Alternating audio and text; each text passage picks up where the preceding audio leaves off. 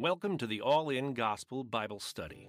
Each week, we move chapter by chapter through the Bible towards a comprehensive understanding of what the Bible teaches. All In Gospel is recorded live in White Bear Lake, Minnesota, featuring Dr. Sean Dickers. You can support this broadcast by subscribing or donating at the allingospel.com website.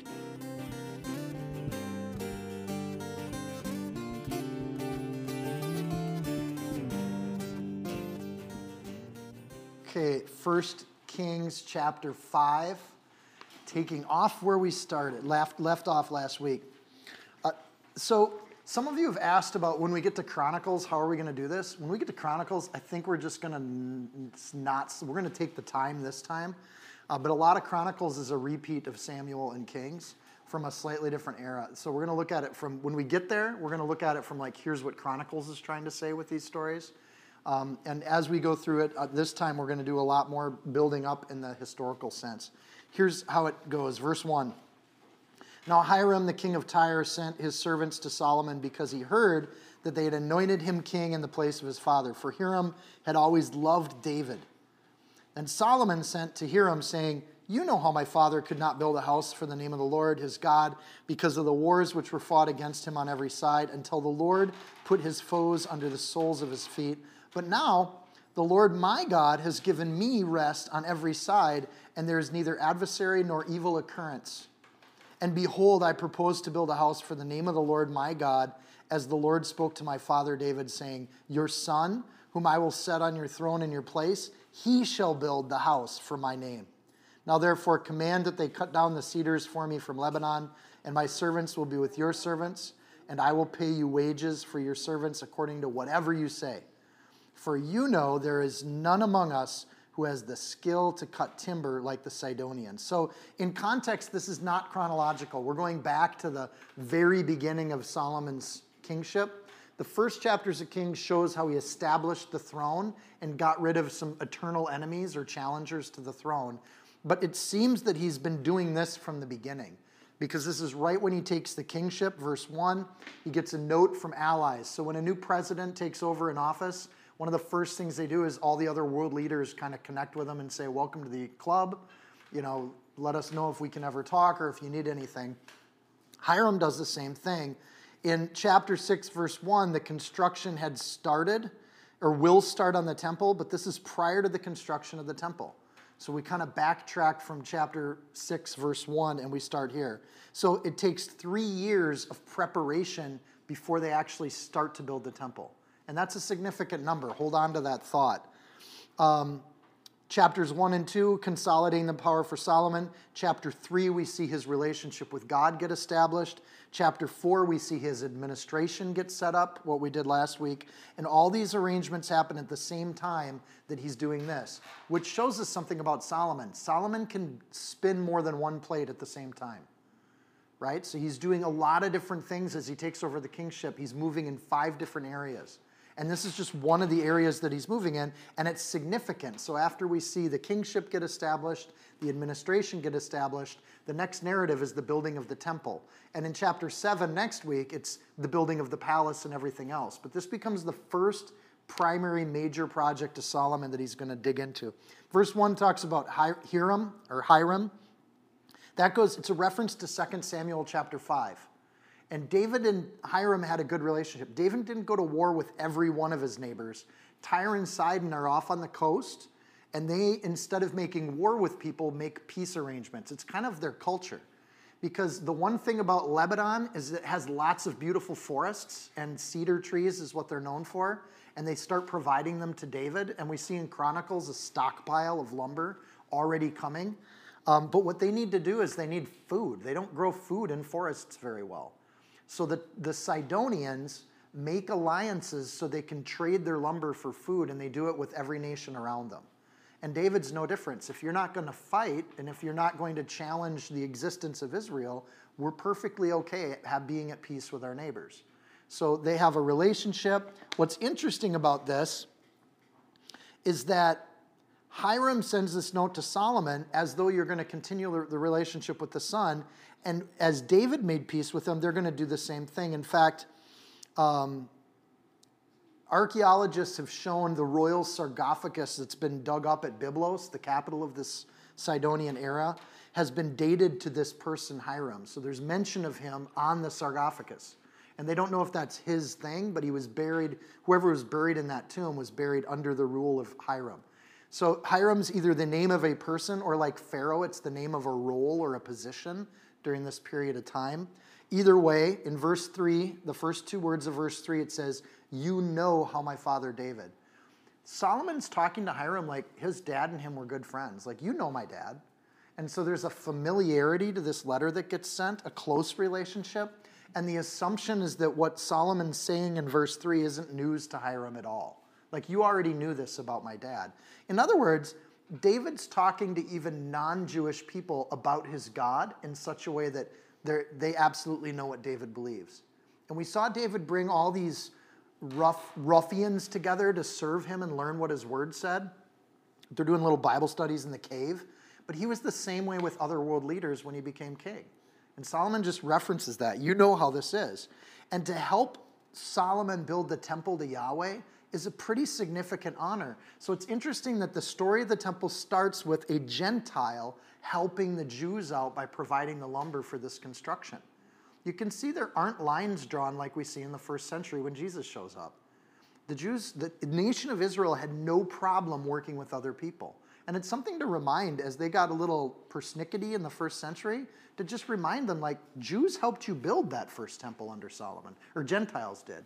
So Hiram comes in, has the wonderful honor of helping to build this temple. And then in verse 3, David could not build it. The reason he couldn't build it is because God said no. There was no other reason that David couldn't build the temple. So Solomon is referencing this, again, like Hiram understands the spiritual reasons why he couldn't build the temple. In other words, David was telling him, I can't do this because God said not to. And Hiram's like, okay, Yahweh person. Like, maybe there was a distance there, or maybe Hiram was actually a servant of Yahweh. And there seems to be at least a positive relationship between the two, to where Hiram accepted David's faith, or he adopted David's faith, one of the two. 1 Chronicles 22:5, the Sidonians are sending those stockpiles to David.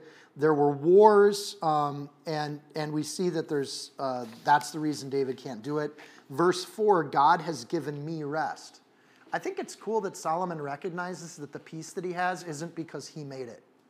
And there's a deep humility to Solomon, and I think that's part of his wisdom. Remember, all of this comes after the story of God granting Solomon supernatural wisdom. So this is a promise of God's rest. Here it's literal. Solomon recognizes, I'm at peace because of the battles my dad fought. And it's a privilege then and an image of this idea that the Jewish people fought a lot of battles so that the church could be a place of rest. Just kind of this template of this idea that there's all this struggle so that we get to rest. We go 6 days a week fighting the battles so that on Sabbath we have rest on the seventh day. And Solomon's looking at that same image. Matthew 8:16-18. And I tell you, you are Peter, and on this rock I will build my church, and the gates of hell shall not prevail against it. There's neither adversary nor evil occurrence. Solomon's giving Hiram the reason that I have peace and I don't have anything. The word adversary there in the Hebrew is literally the word Satan. There's neither Satan nor evil occurrence. It seems that the enemy has no breach on Israel right now. So because we're at peace, we can build and do things. What a gift. And that idea that when God builds his church and there's this thing that God does amongst his people, really the enemy can't touch it. And Solomon's recognizing the same thing. So look around. This is a cool example. Just stop for a sec. Let's break the fourth window. Look around. We get to come in on Sunday nights and study the word and be at peace despite how different we are in this room. Yet outside those doors, the world is going nuts. And it gets more and more nuts as we go through 2,000 years since Christ. And then we see that God still provides a place of rest for his people all the time. And Solomon just sees that we're at rest. Gates of hell can't come against that. And there's a peace that passes understanding. So most people walking on earth have conflict all around. Solomon's one of the rare kings that comes into a kingship and there's simply no conflict. If you look at the history of the world, it's something like there's only like 40 years of all of human history where there wasn't a war happening somewhere.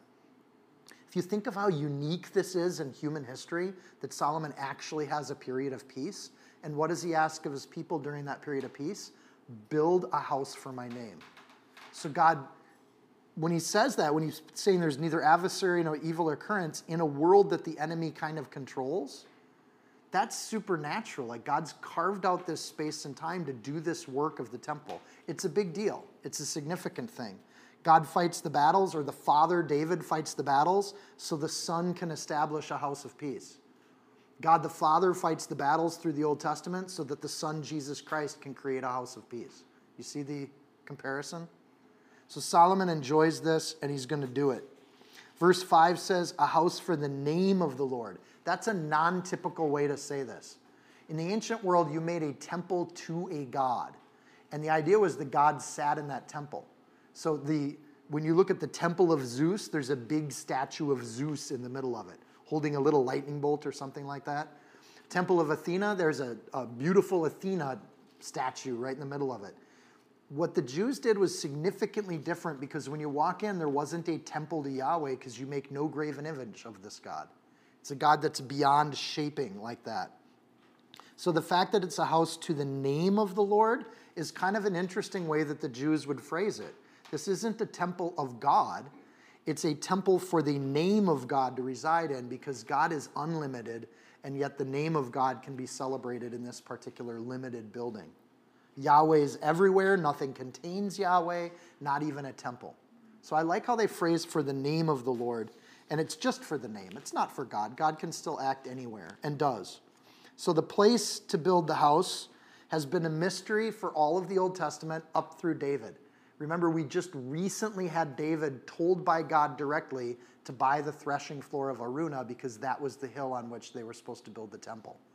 So up until this time, God said to Joshua, I'm going to show you the place where I'll build the temple. So it's pretty exciting for the Jewish people that now they know the place, and they're itching to make this thing, but God tells David to wait. And I think that the church works the same way too. We get excited about what we're doing, and we're itching to do the next thing. And sometimes God says, we just want you to wait. Wait and prepare and get ready for it. So when it happens, right? And it's been a mystery. So they're as excited. For those of us, we've been going through the Bible chapter by chapter for 5 years now, right? Almost 5 years. 5 years we've been waiting for the place where God would make a house for his name. And we're finally here, right? It'll take us another 20 years to finish, but we'll all be old and gray. Zach will have a mustache down to here. They've been looking for this place longer than we've been looking for this place. But now they got the place. Let's dig in and do the work. And they're going to get to do it. So for those people that were waiting on the Messiah and they didn't know the name of Jesus yet, this is the house where the name would reside. This is the place on the planet where the name of the Messiah is going to get revealed to the world. This is the hill on which Jesus is going to get crucified. This is an amazing location that we now have revealed to us. I always talk about the Old Testament. It's a progressive revelation, and we've been narrowing in on things. And in 1 Kings, we still don't know the name, and we don't know the time, but we now know the place. That's a huge piece of this puzzle that gets put together. So this is all about Israel.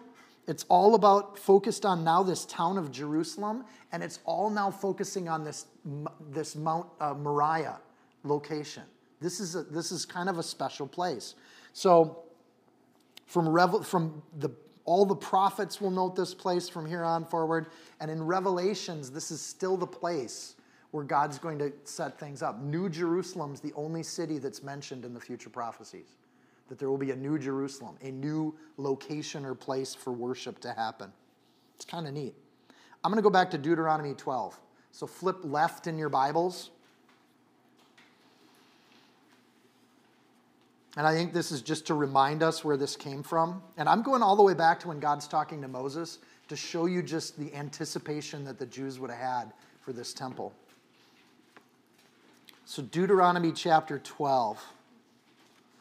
They're being told what to do when they get into the Holy Land. So they've been told where they're supposed to go in the land, but they don't have the location yet.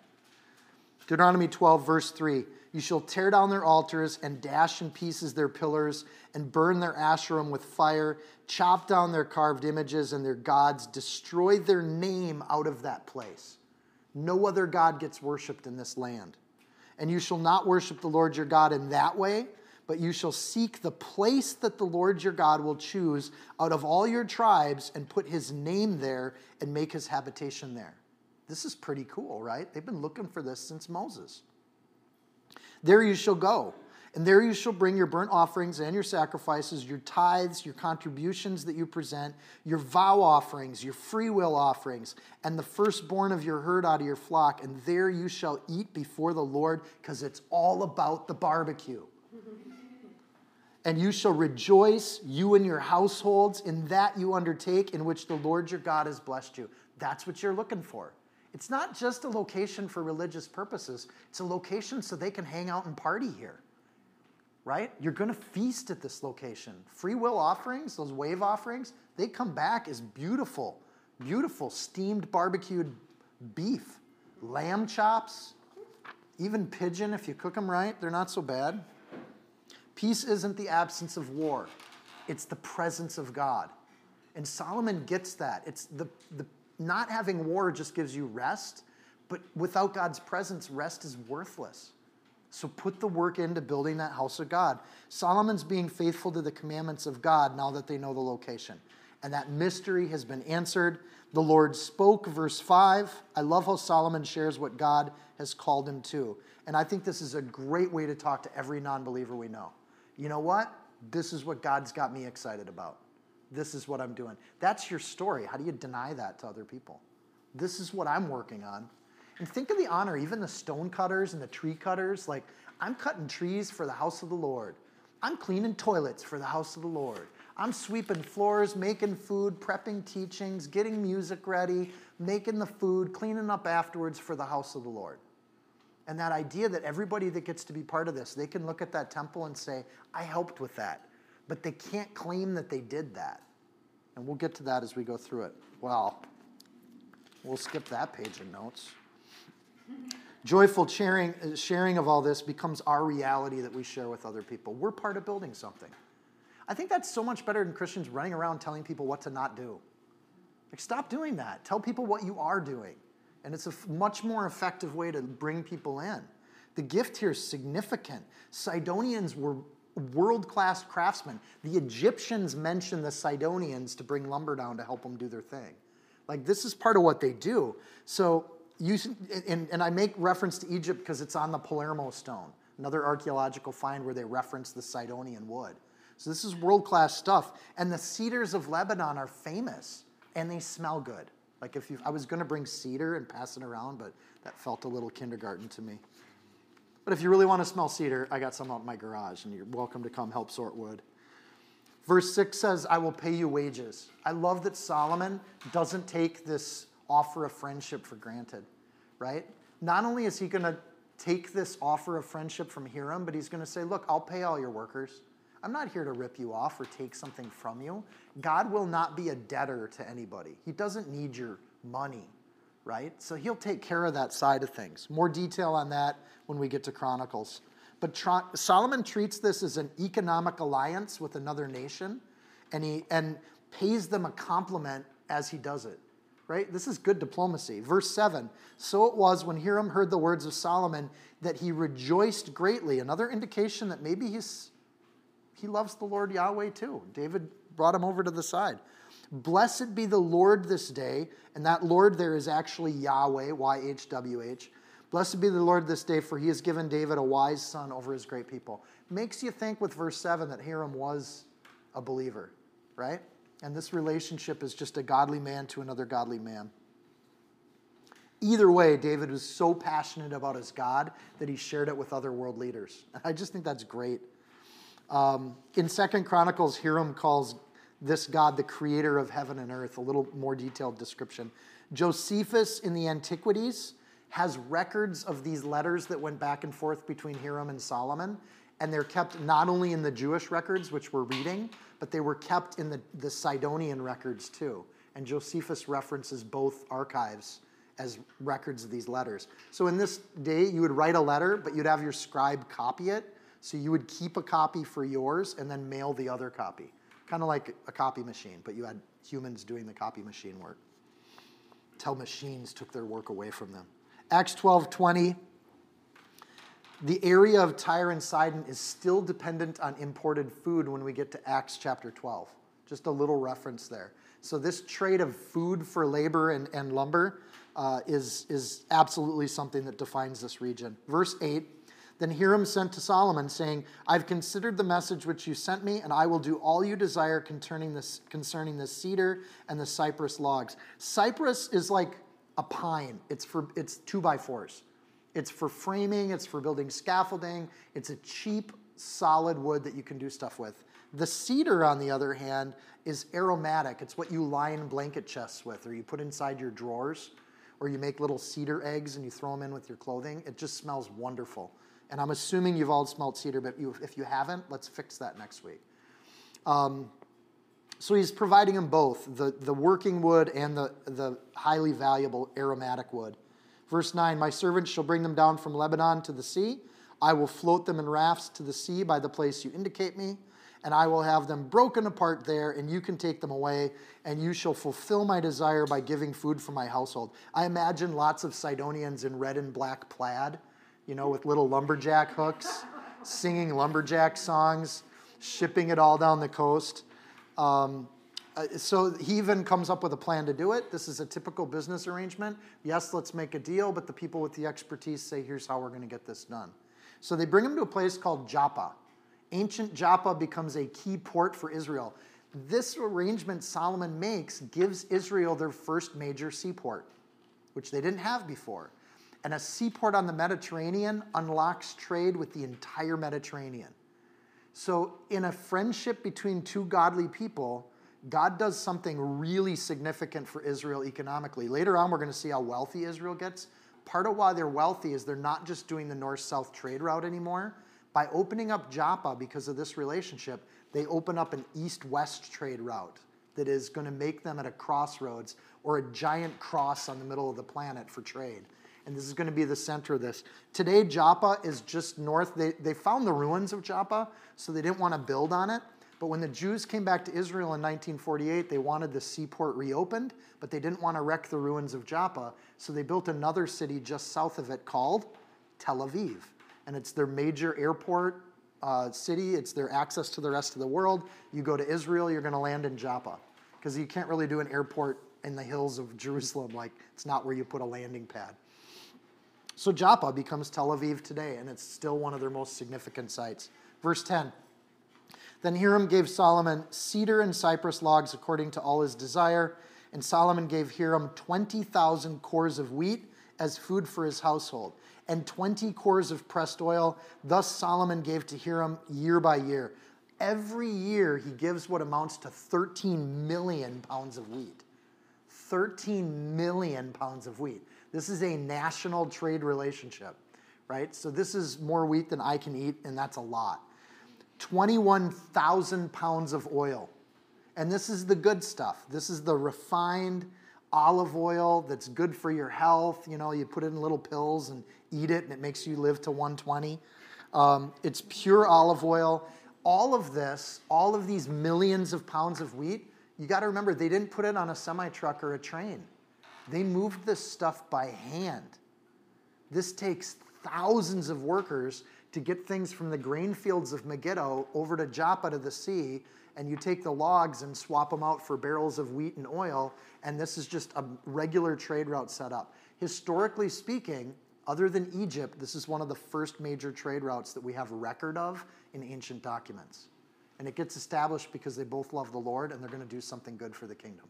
I just think the connections are great. Verse 12. So the Lord gave Solomon wisdom. This is all evidence of the wisdom that Solomon had. It wasn't just botany and trees. It was trade relationships and economics. Like, there's a level of intelligence with Solomon, wisdom here, that's absolutely wonderful. And he's doing things the world has never seen before, like national trade routes and making these kinds of relationships.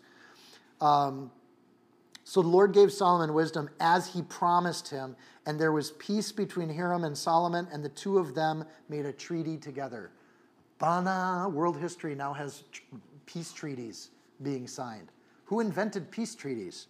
Well, if you read chapter 5 of 1 Kings, verse 12, we have the first peace treaty, a treaty in a time of peace, where there's an arrangement of economic benefit to one another. It's not a peace treaty that ends a war. There's been plenty of those.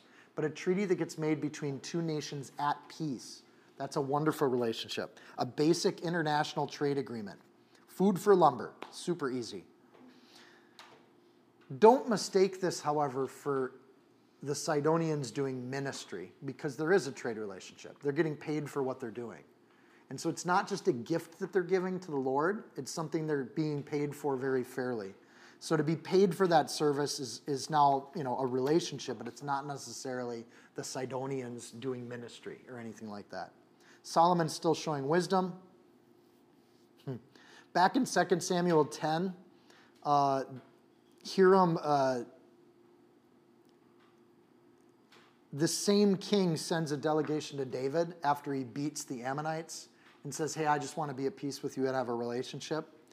2 Samuel 10 is when David takes over as king, remember he sends a peace delegation over to Hanun of the Ammonites, and then they take his men, cut off their beards, take their pants off, and send them back half naked. Remember that? Think of how different Solomon is in the same situation, right?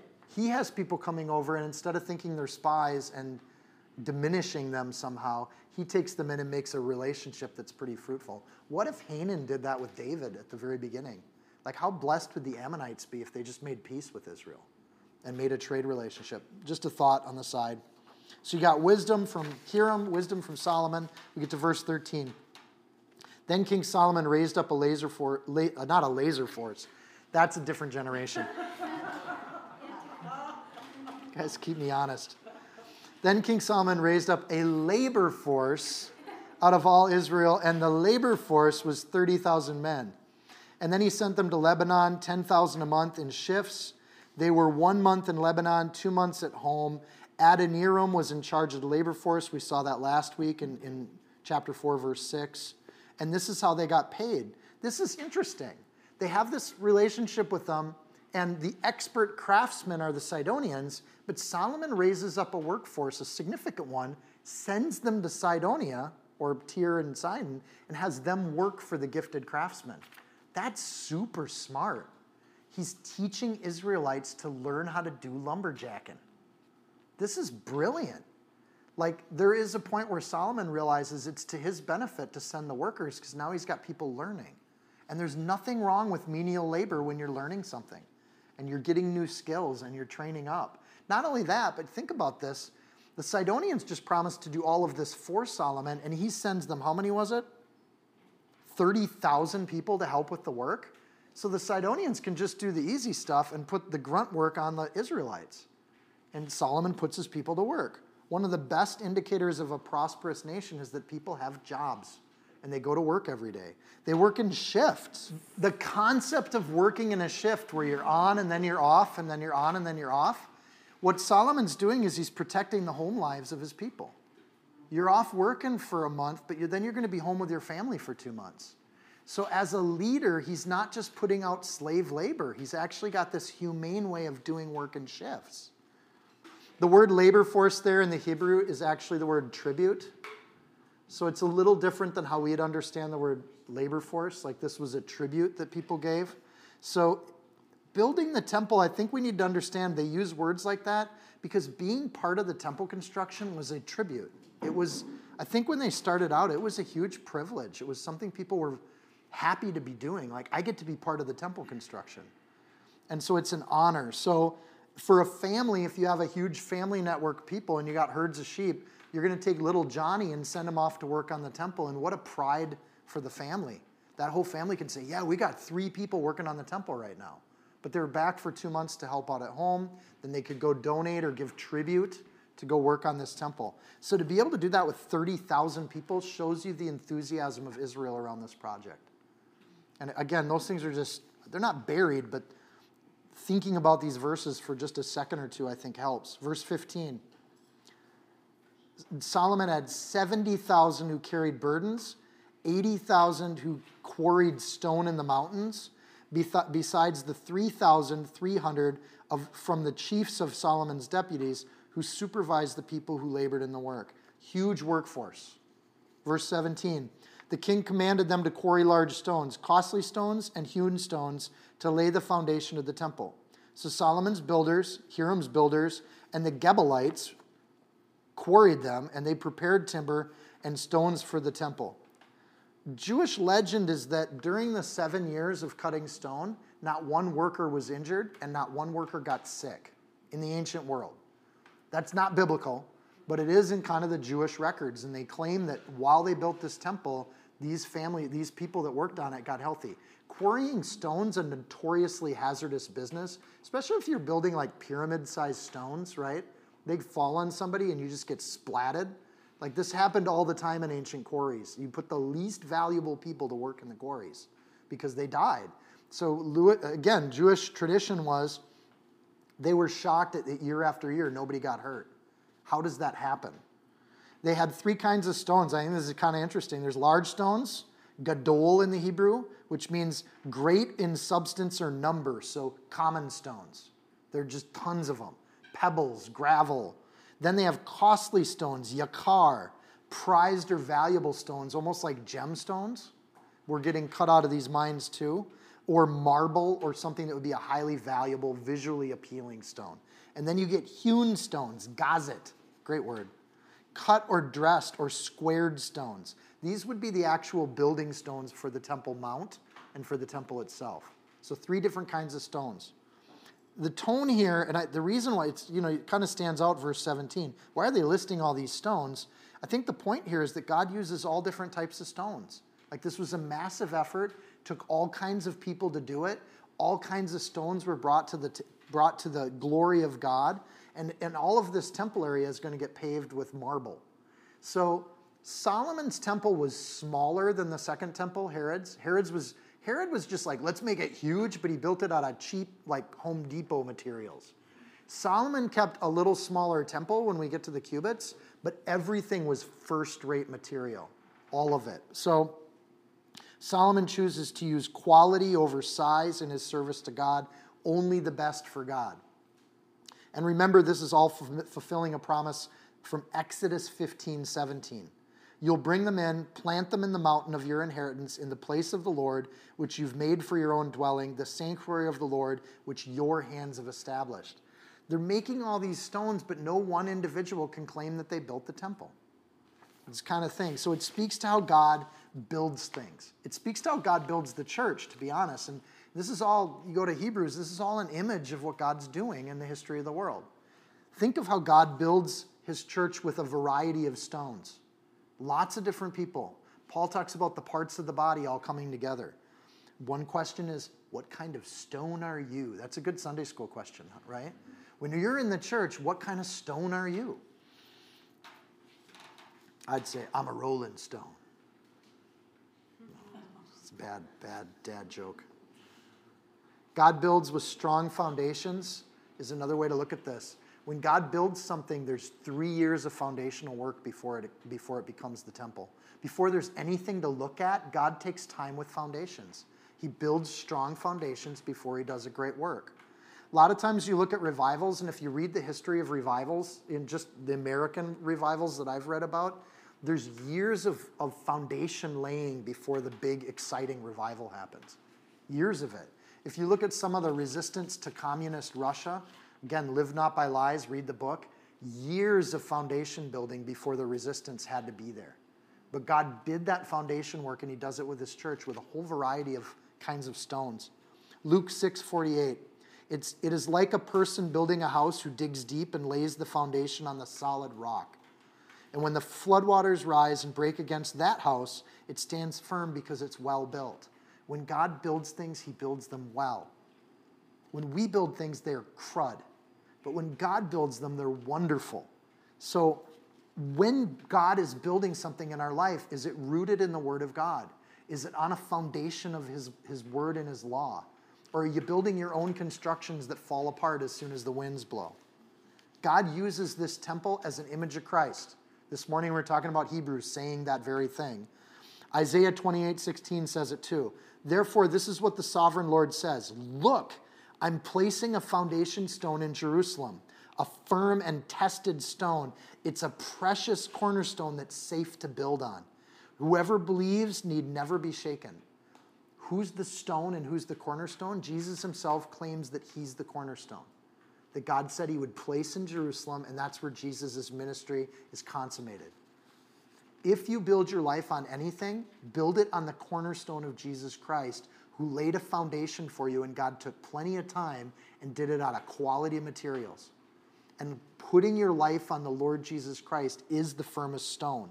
So the tabernacle gets built by Israel. This is the next phase. Now the temple's getting built by Israel. But then you get thrown in here, these Gebalites. Who the heck are the Gebalites? We've been going 5 years. Gebalites have never been mentioned. They just pop up magically.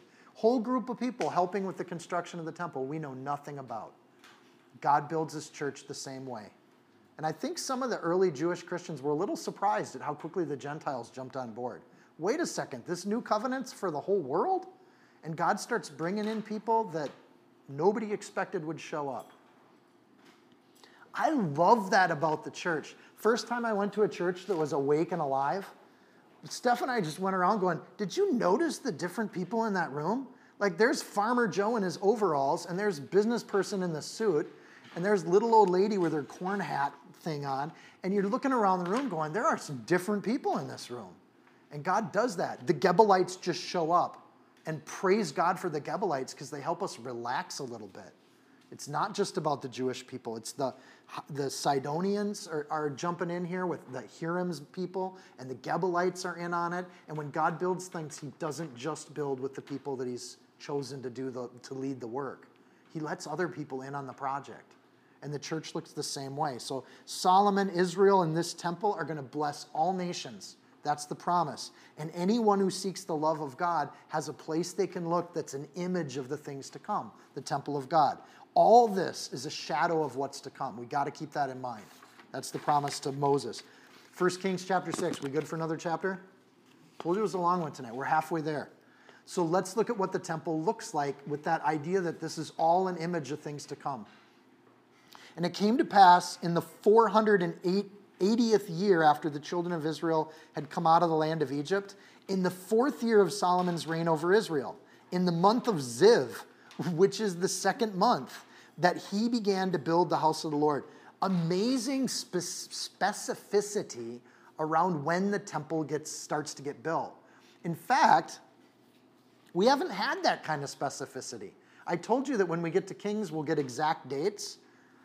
Verse 1 of 1 Kings 6 is where we get the earmark first dates that we can. In fact, everything else in the Bible, when historians try to date things, tried to guess when David ruled, they do it off this verse because we now have an exact date. The measure of time then is we can say that the exodus of the Jews happened in 1447 BC because of this verse. We can just go back from it. Jewish calendars are solid. We can date everything because we got the day, the month, the year locked in right here. So that's it. In other words, all of human history to this point hinges on the temple being established. Everything behind it, everything in front of it, the only time that changes is when the new covenant is founded in Jesus Christ, which is why we set the new timer by Jesus' resurrection. There's Anno Domini, the year of our Lord, and there's BC, before Christ. And they're changing that now, but the world loves to get Christ out of all of that conversation. All of human history is earmarked by Jesus Christ. That's 0 is the date that's there. And that's going to stay in place, I have a feeling, until there's a new covenant. Right? God sets his clock by it. Interesting on that point. Another thing that's interesting is the year that gets marked is the temple, not Solomon's reign. We'll see a lot of this in Kings. Somebody came in this year of so-and-so's reign and that sort of thing. You'd think all of human history then, if Solomon was in charge, would be based on when he started his kingship. But it's really not about Solomon's kingship. It's about the temple. It's about God's work. And God works that way. So they've gone 480 years without a temple. They had a tabernacle. This is a massive cultural shift for the Jews. Huge shift. Now you're not going to move around and have God go with you everywhere you go. Now God's going to have a location that you go to it. So every year they go to Jerusalem for their Passover feast, for their festivals, and they have a central location. So huge shift in how they're going to operate in the kingdom. They could have maybe gone less than 480 years, but God just redeems the time. Like they screwed up and had to spend 40 years in the wilderness. They wasted their time and didn't get certain things done. But as they followed the Lord, they've brought it into it. And God took all that time to prepare them for this new covenant, this new setup. 3 years of timber collection before they start construction. David gave the plans. He even gave worship plans in 1 Chronicles. Like he even told Solomon how the singing arrangements would work. And we'll get there in Chronicles, but like David made everything he could do except construction. So God said you can't build it. And David's like, oh, I'll do everything else. So it's all laid out. The Father makes the plans. The Son sees them through. See the imagery? Everything's laid out. 3 years of preparation. Jesus had a 3-year ministry before the temple is built, before it's established, before it is finished. Moses makes the tabernacle, but he doesn't get to enter the land. David claims the land, but he doesn't get to build the temple. Solomon gets to build, but he doesn't get to take credit for the plans. No human gets credit for this thing. God just orchestrates it that way. Solomon, though, is carefully moving forward. He immediately starts to prep with Hiram in the last chapter, and then verse 2. Now, the house which King Solomon built for the Lord, its length was 60 cubits. In Minecraft, that's 60 cubes. Its width was 20, and its height was 30 cubits. A cubit's about elbow to forearm plus about half. So a cubit is about that big. And you know, in Minecraft, like 2 cubits is a little person. So it's kind of close. So if you want to build the temple in Minecraft, you're going to be fairly close to what it would feel like to walk around inside the temple. Or you can go online and watch the YouTube clips of it. 60 cubits. Its width was 20 cubits. Its height was 30 cubits, about 45 feet tall. The vestibule in the front of the sanctuary of the house was 20 cubits long across the width of the house, and the width of the vestibule was extended 10 cubits from the front of the house. This is stuff where I wish I could just skim, but we're going to read every word of the Old Testament. And he made for the house windows and beveled frames. And against the wall of the temple he built chambers all around, against the walls of the temple and all around the sanctuary and the inner sanctuary. Thus he made side chambers all around it. This is different from the tabernacle. Tabernacle was a tent standing by itself. The temple is a cubit building that has these apartments all the way around 3 sides of it. So it's significantly different in design, but it's still a shadow of things to come. The lowest chamber was 5 cubits wide, the middle was 6 cubits wide, and the third was 7 cubits wide, for he made the narrow ledges around the outside of the temple so that the support beams would not be fastened to the walls of the temple. This is really important. The actual temple kind of had a scaffolded thing, right? Like a little staircase going down. So when they built these apartments, that staircase made it so you could build out a little apartment thing off of it. Notice the lower level is 5 foot. The next one is 6 foot because they're going up the staircase, and then 7 feet. And they laid them on these beams so the apartments rest on the temple, but they never break the wall of the temple. No nail pierces the temple.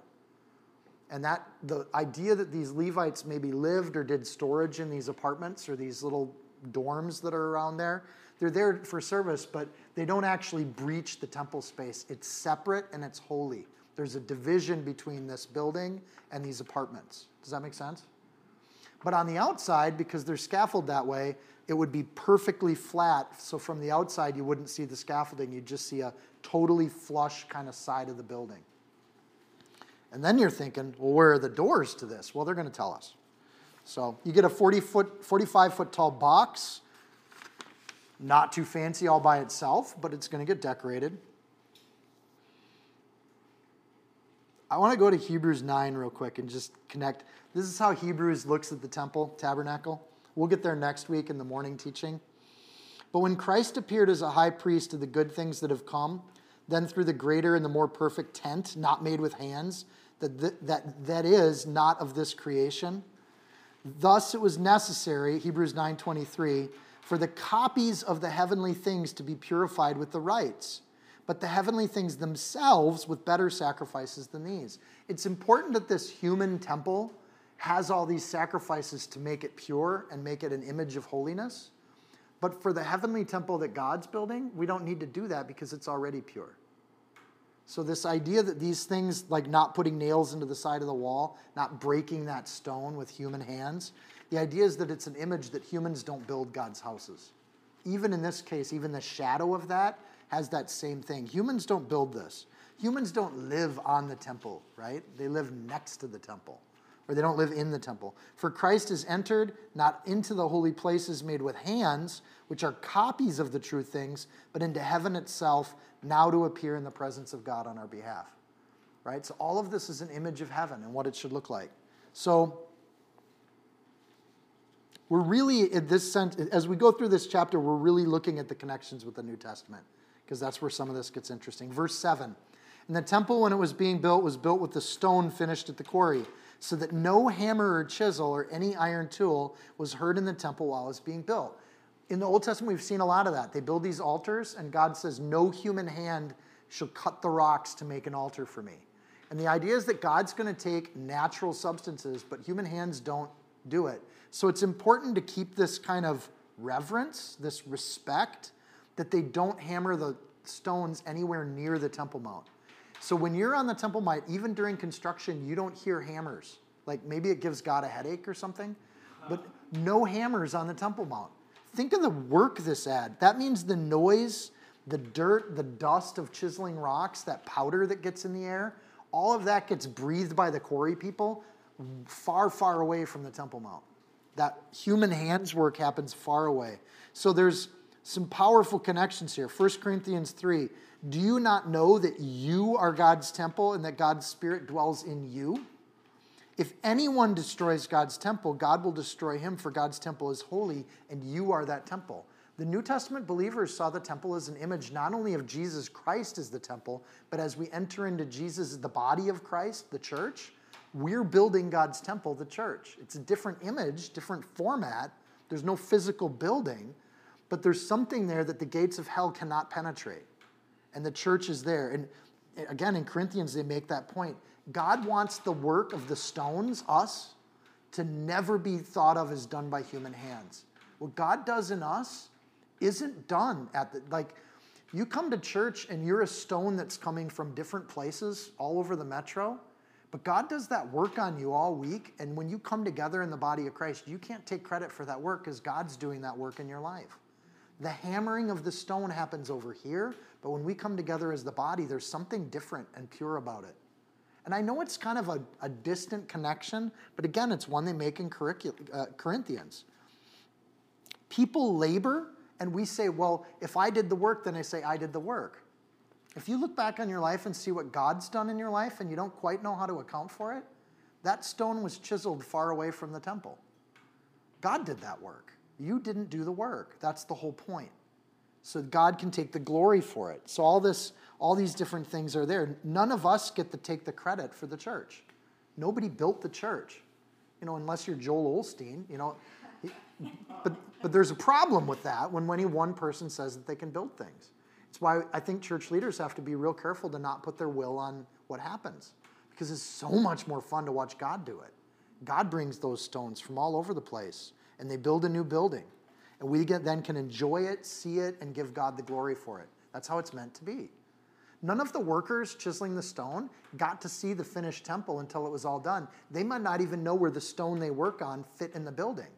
But for generations, they can say, hey, your relative got to work on that temple. We don't know where or how, but they were all part of building that up. And God works through his people to build things that glorify him.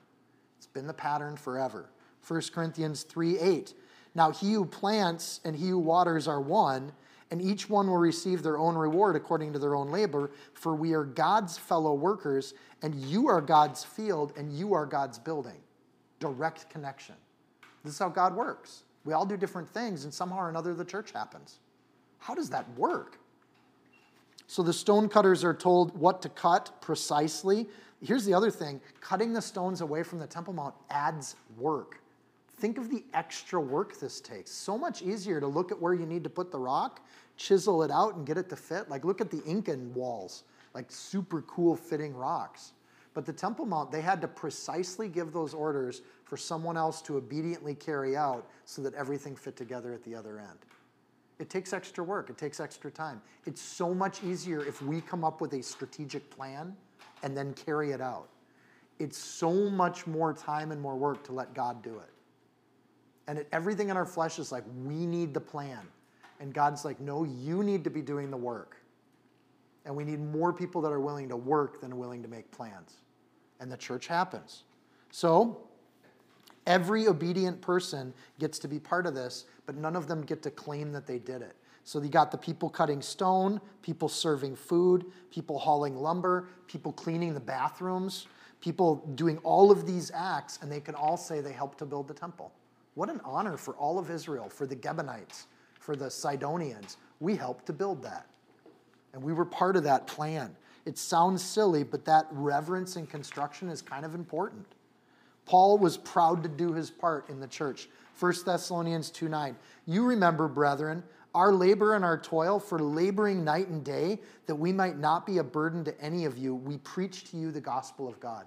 I came and I preached the gospel to you, but I'm super proud of the fact that I never asked for money from you ever. What a gift for the body. What a gift for the church. And how did Paul do it? He put in the extra work. It was way harder for him to just make his own cash, to work full-time and do ministry. A lot of people say, I don't have time for ministry because I'm working full-time. Paul didn't seem to have a problem with that. He worked full-time and he did ministry. Amen for Paul. And it's super productive. God blessed him in doing it. So we become sacred to God, I think, when we consecrate our work to God and we give it to God. And we obey God when we do it. Everything that we consecrate to God makes life a little bit more harder. That's called sacrifice. Like most of us could have things we could do for our day-to-day lives on a Sunday night besides studying the Word. We could be home doing something that helps us in some other way. So to be here studying the Word on a Sunday night, there's a sacrifice that goes along with that, a commitment. And God looks at that and says, that person, they're willing to cut stones for me. They're willing to do the work. They're willing to put that extra toil on their life. I knew one young lady, bless her heart, who had a lot of schoolwork to do, and she wants to get straight A's. She's like, I'm just going to let the schoolwork maybe go a little bit so that I can be at Bible study. What a sacrifice, what a consecrate, what a holy, sacred thing. Not because she's been told to or because she has to, but because she wanted to. And that voluntary gift from the saints, God looks at that and just smiles on it. What a gift. What a holy thing. It's amazing. So the greatest works of God, I think, are done silently. They're done without visibility. They're done under the radar. They're done where God sees them and maybe other people don't. So as God builds the church into a heavenly temple, the work is done here on earth, and it all comes together in the New Jerusalem. We refine before we shine. And God does that work. And he did that work in each way, and it represents itself throughout the New Testament. Jesus had 30 years of growing up, learning the Word, being at Sanctuary, before he did 3 years of ministry and consummated a new covenant. That's 30 years of not being the Messiah for Jews. It was quiet, under the radar work. We only get a few glimpses of Jesus as a child, but he grows up and just is diligent in doing what he's supposed to do for 30 years. Moses spent 40 years herding sheep. 40 years. So you think, I want to serve the Lord, I want to do it tomorrow. And what if God says, well, I got something for you to do for 40 years before I'm going to use you. I want to refine you before I can shine. And that happens all the time. And one of the things in human arrogance is we think we're going to shine before we have to go through the work. That's a tough thing to do. Anyways, verse 8. The doorway for the middle story was on the right side of the temple. They went up by stairs to the middle story from the middle to the third. He's talking about those apartments on the side. There's one door to go in, and the stairways to get up to the second and third level are inside. In other words, if you're living in the temple courtyard or living next to the temple, there's one way in. Think about the imagery there. Jesus said, I am the way, the truth, and the life. There's no way to the Father but by me. There's one entrance. For the Holy of Holies, there's one entrance. They didn't obviously obey U.S. fire code where you need an ingress and an egress to all buildings. This was a problem when the Romans took over and burnt them all alive inside the temple. One entrance, no exit. Same way today. Verse 9. So he built the temple and finished it. And he paneled. In the Hebrew, the word paneled there means covering. So think of like 70s paneling, in a house. It was paneled, the temple with beams and boards of cedar, and he built side chambers against the entire temple, each 5 cubits high, and they were attached to the temple with cedar beams laying on top of those pieces. Fine building materials. And our Father's house has many rooms. Like this adds rooms from what the tabernacle had, if you think about it. And the heavenly temple, of which this is a shadow of, is Jesus said, I'm going to a place to prepare a place for you, and my Father's house has many rooms. And when he's saying that, he's right next to the temple, right? I'm going to build a temple. There's a heavenly temple coming, and there's going to be millions of rooms around the side where people can hang out. So sons would typically build an addition to the house of their father as they went off to get married. And the father would have to inspect the house and say, you, my son, have successfully built a house on the side of the family's house. And when that get done, then the father would tell the son, go ahead and get your bride and bring her back. Same imagery applies to Jesus. He's going to prepare a place for us. And the imagery of this temple fits right into all of that. And as soon as that place is ready, the father will tell the son, go ahead and get your bride and bring her back. And that would be us, the church. John 14:2. In my Father's house there are many mansions. If it were not so, I would have told you. I go to prepare a place for you.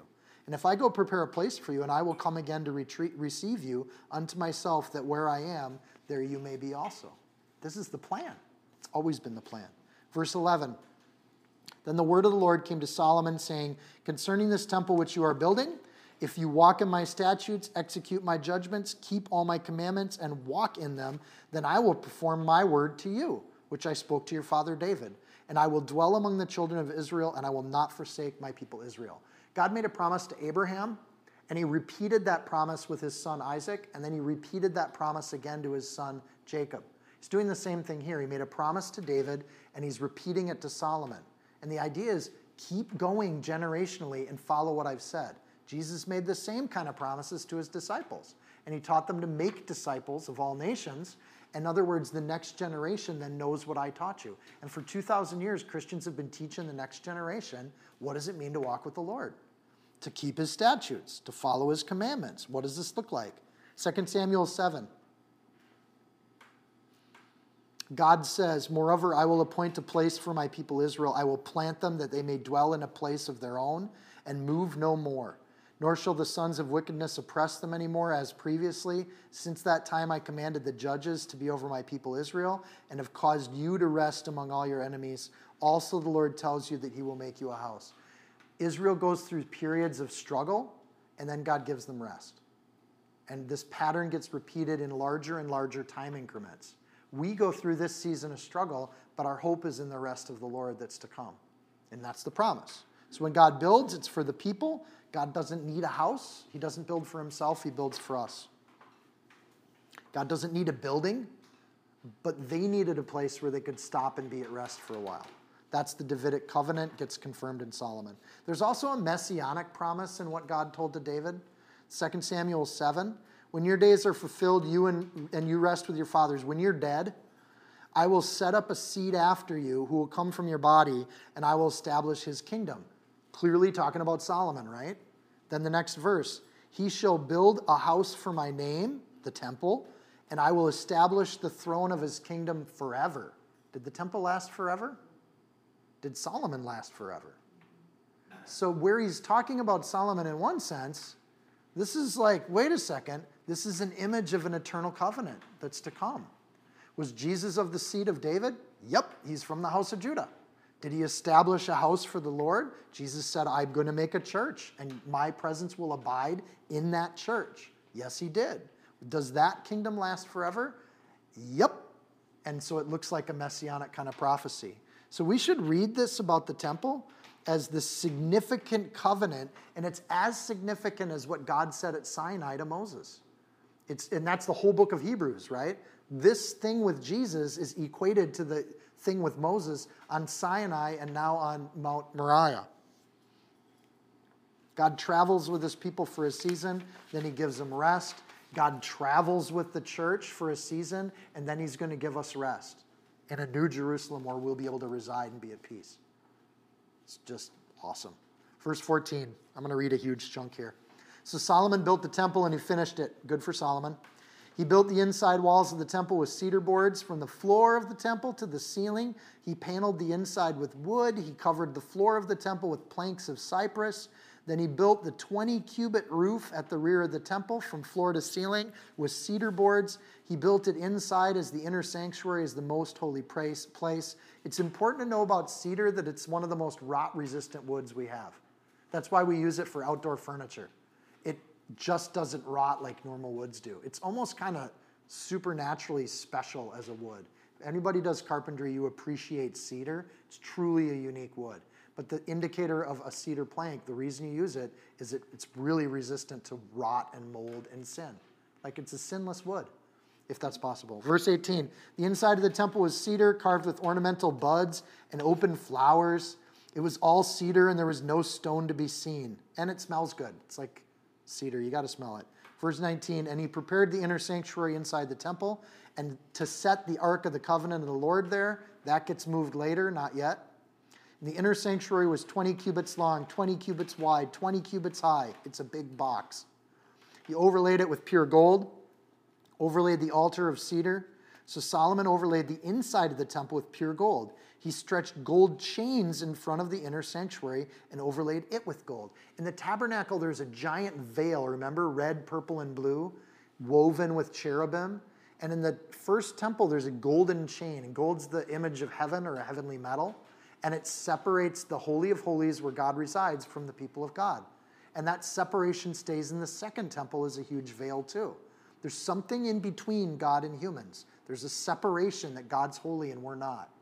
And the veil gets torn when Jesus dies on the cross. Very symbolic. The gold chain in verse 21 is that same idea. There's a heavenly separation between the pure and the impure.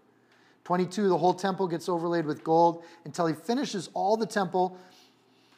Also, he overlaid with gold the entire altar that was by the inner sanctuary. So you get a sense of, when you walk into the Holy of Holies, everything's gold. And if you remember, there's a table with showbread, fellowship and food. There's an incense altar with prayer, a symbol of prayer. And you've got the menorah, which is the light of the Word of God. And that light on the menorah, 7 candles, would be bouncing off this gold in 1,000 directions. So having those light sources inside a golden room, and one of the aspects of gold is that when you refine it and smelt out the nastiness, it's the purest of metals. It's why we use it in rings. It never tarnishes, just like cedar doesn't rot. It's one of the purest metals that will stay gold as long as you own it. So you've got cedar and gold being used. The inside of this is beautiful. There's an indication in verse 22, the whole temple he overlaid with gold. Some people think that just means the inside is done, but there are some people that read that as Solomon went all out and did the whole temple in gold. So that makes this a massive amount of gold that gets used. That list, the list of metals that are used there, $100 billion by today's number in metals alone. Like the amount of wealth that Solomon had to have has really not seen a lot of comparable kinds of wealth up until the modern age. So, no comparable value. Verse 23, inside the inner sanctuary, he made 2 cherubim of olive wood, each 10 cubits high. So you'd walk in, and instead of having an idol of the god there's these 2 cherubim on either side that are guarding the presence of God. But they'd be like, to look at that and you say 10 cubits high, well, that's like 15 feet tall. These things are massive. And I think they're there like grandma's watching grandkids. When the high priest walks in there are 2 cherubim staring down at him. You know, and there's just this honesty that comes, like you're in the presence of something.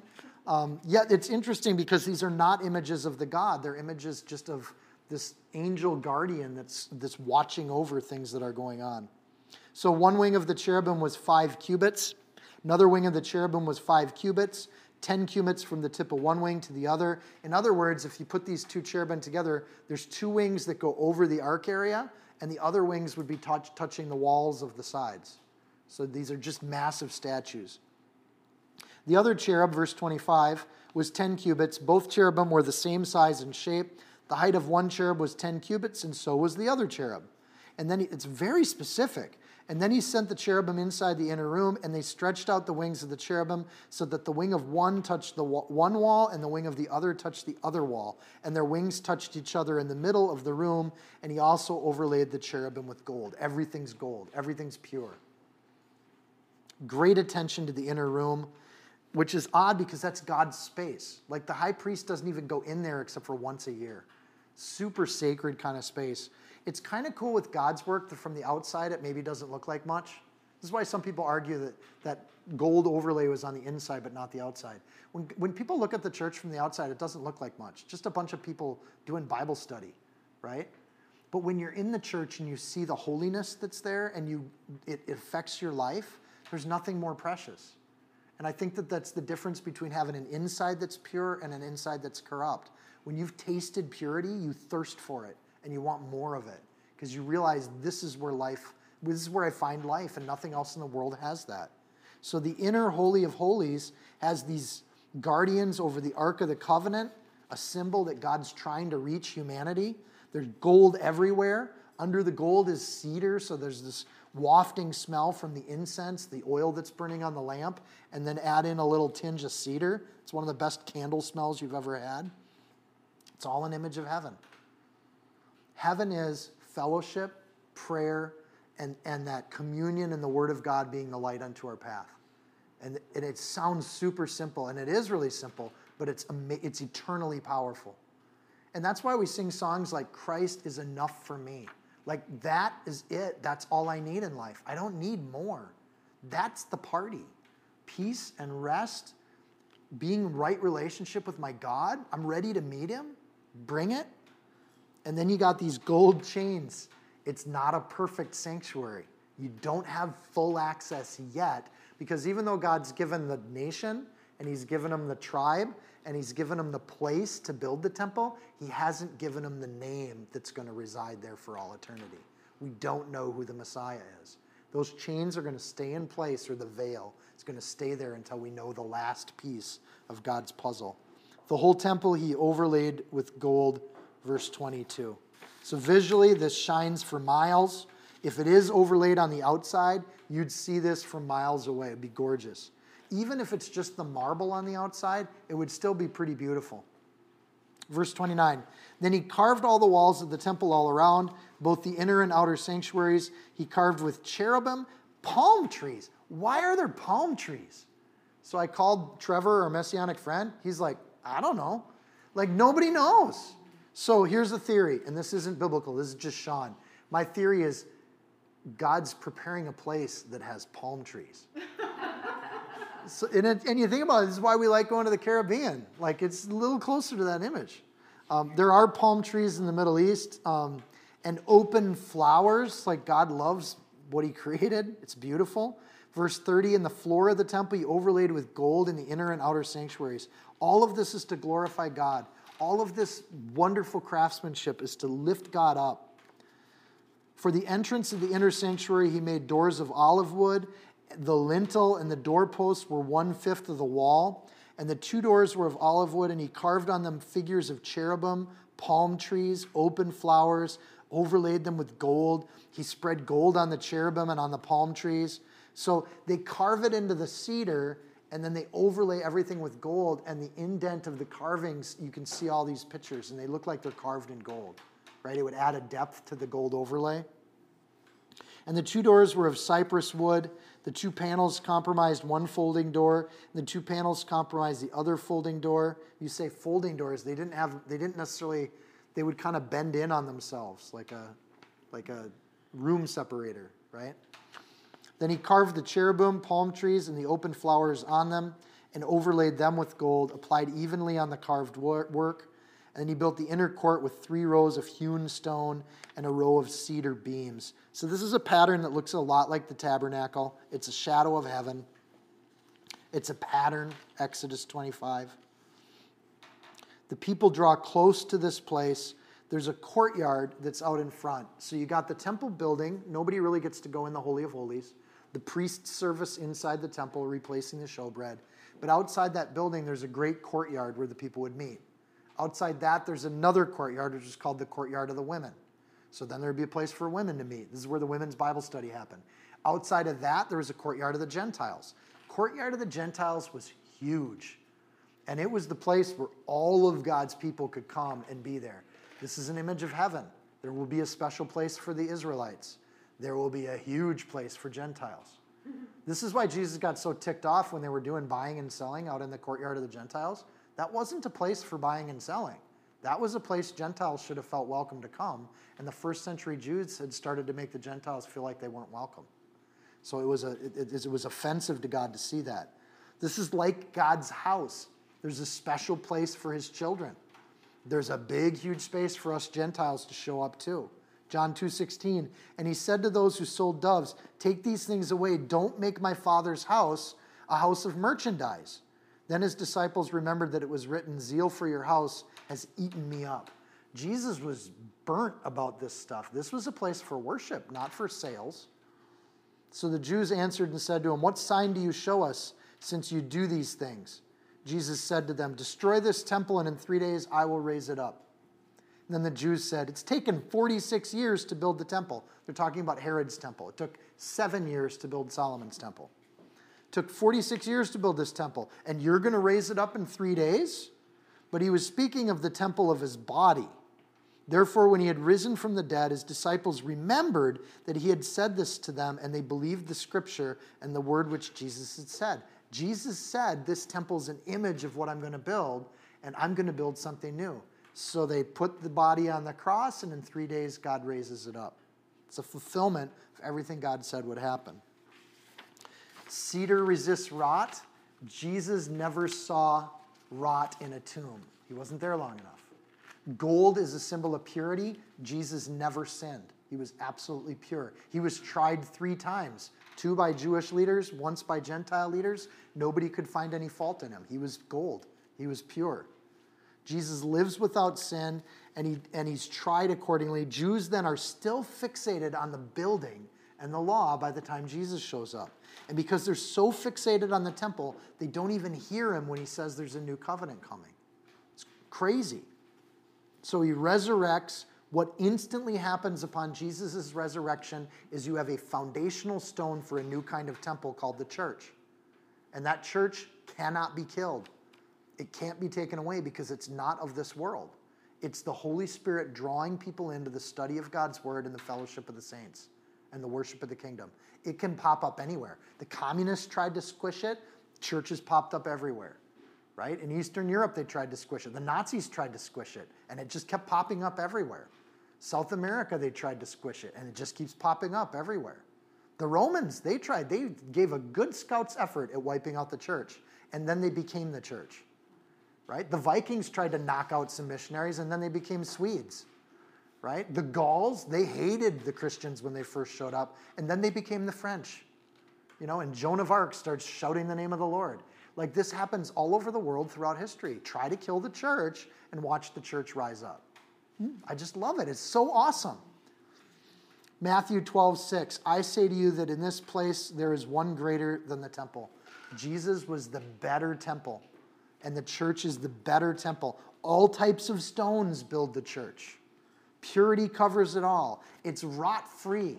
No human can mess it up because it's not of human make.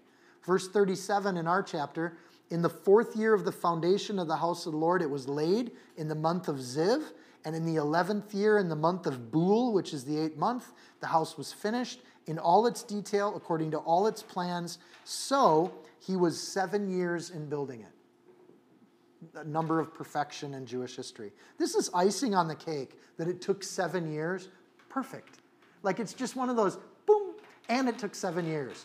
Millions of pounds of wheat going back and forth, thousands of tons of oil and lumber and all that, and boop, it took 7 years. That's a marker of the spot where the new covenant's going to come on this planet. The marking of Jerusalem as the house of God becomes the marking place for where the Messiah is going to make his claim on the new covenant. So God put a giant X marks the spot on planet Earth that could be seen from space so that we could find it and it would be nice and easy for us. And it's the foundation of a more glorious plan. This is another indicator of Solomon's wisdom. He just obeyed God. And so, again, this book has been led by Solomon being gifted with wisdom. Doing God's work and building God's house, that is God's work. That is wisdom. God told Moses the plan, he told David the plan, and God himself comes up to us in Jesus Christ to tell us the plan. And it's all laid out for us. It's a shame that we have so many believers that don't understand the Old Testament, because this is beautiful. This is rock solid stuff. Christ is the temple, and in resurrection, he institutes communions and the idea of church that'll be a house for his name. The name of the Lord embodies the saints. When we go forth, we do it in the name of Jesus Christ. When we pray in the name of Jesus Christ because his name is being represented by us. Don't mess with that. Don't take the Lord's name in vain. When you become a Christian and take the Lord's name and represent that to the people around you, that's a huge responsibility. Because now you're a resting place for God's name. People look at you and you're that Christian person that they know. Don't treat that sloppily. Matthew 26:26. As they were eating, Jesus took the bread, blessed and broke it, and gave it to the disciples. And he said, take, eat, this is my body, which he just called the temple. So when we partake of communion with other believers, we're saying we're part of the temple. And we join in on it. That makes communion a really significant thing. Some people ask, like, should I take communion or not? And I'm like, I don't know. Where's your heart? Don't be sloppy when you take communion. Like, if your heart's not in the right place, don't belittle the name of God by taking that communion.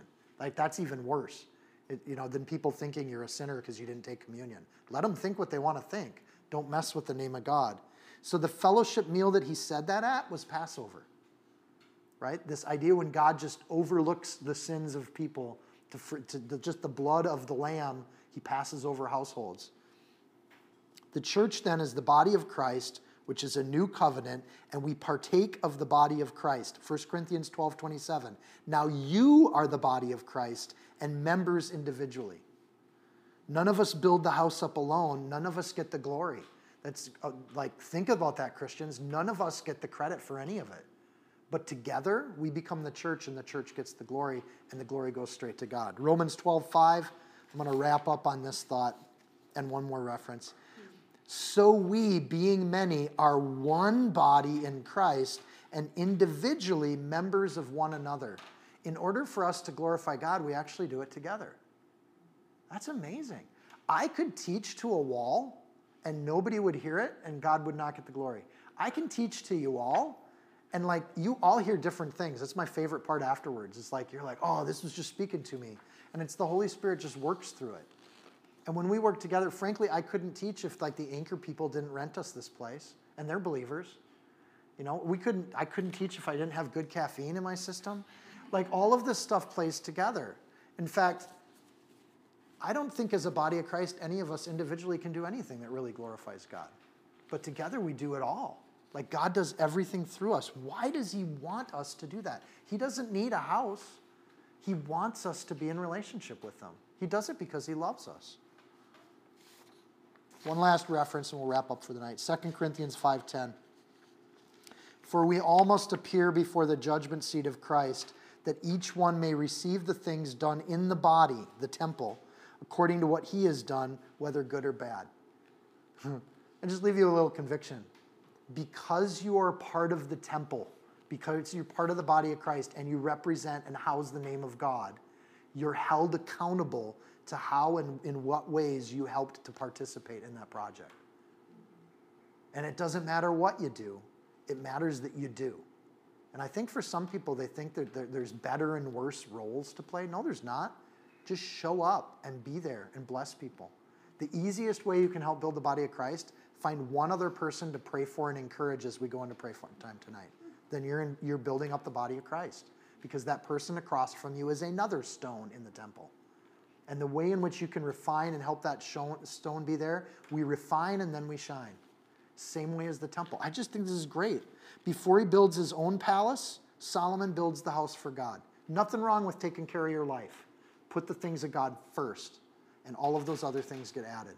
So next chapter, next week, Solomon's going to build one of the most glorious palaces in the world. And God's fine with Solomon's wealth and his opulence. In fact, he's fine with it because God gets the first glory in Solomon's work. The first project is the God project, and everything else is okay with God. And I just think that's an interesting thing. It's not prosperity gospel, but it definitely plays into that idea that God's perfectly okay with us doing things for ourselves, but we put God's things first, as Solomon did. So next week we'll get into even more building projects of Solomon, showing his wisdom and how he builds his kingdom. Amen? Let's pray. Dear Lord and King, we love you. What an honor that we can open up your word without hesitation, but with this anticipation, Lord, that each week you're going to feed us things that are going to just nurture our soul and take care of us. Lord, your word is alive and it's powerful and it's sharper than any two-edged sword. And Lord, we're just reading about building specs this week, but we know that all these things are an image of things to come. And in that, you just take us on this trail through your word where you've tied it all together. Thank you. Lord, you didn't have to do that for us, and you did it because you loved us. Lord, may every person in this room just know and understand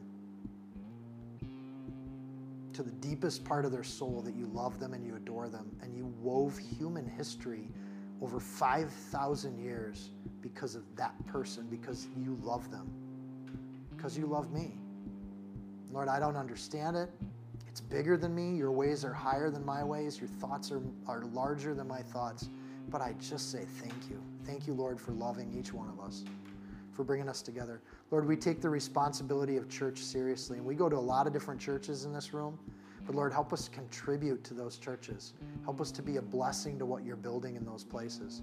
Lord, may your Holy Spirit reside in us in a way that's all-powerful. May it shine out because you're purifying us day by day. And nothing stop us. Lord, may the aroma of that cedar wood in our lives, may it be something that's just a blessing to the people around us. That there's an aroma of a godly person that just permeates each room we walk into, Lord, spiritually. Lord, we love you and we thank you. You're a blessing. In Jesus' name, amen. Stop giggling.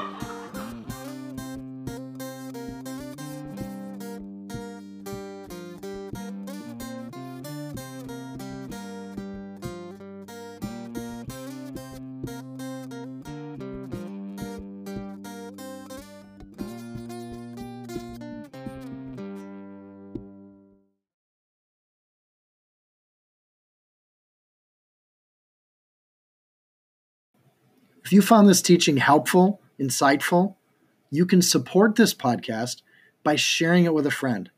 Screenshot it, tag it, post it on your social media.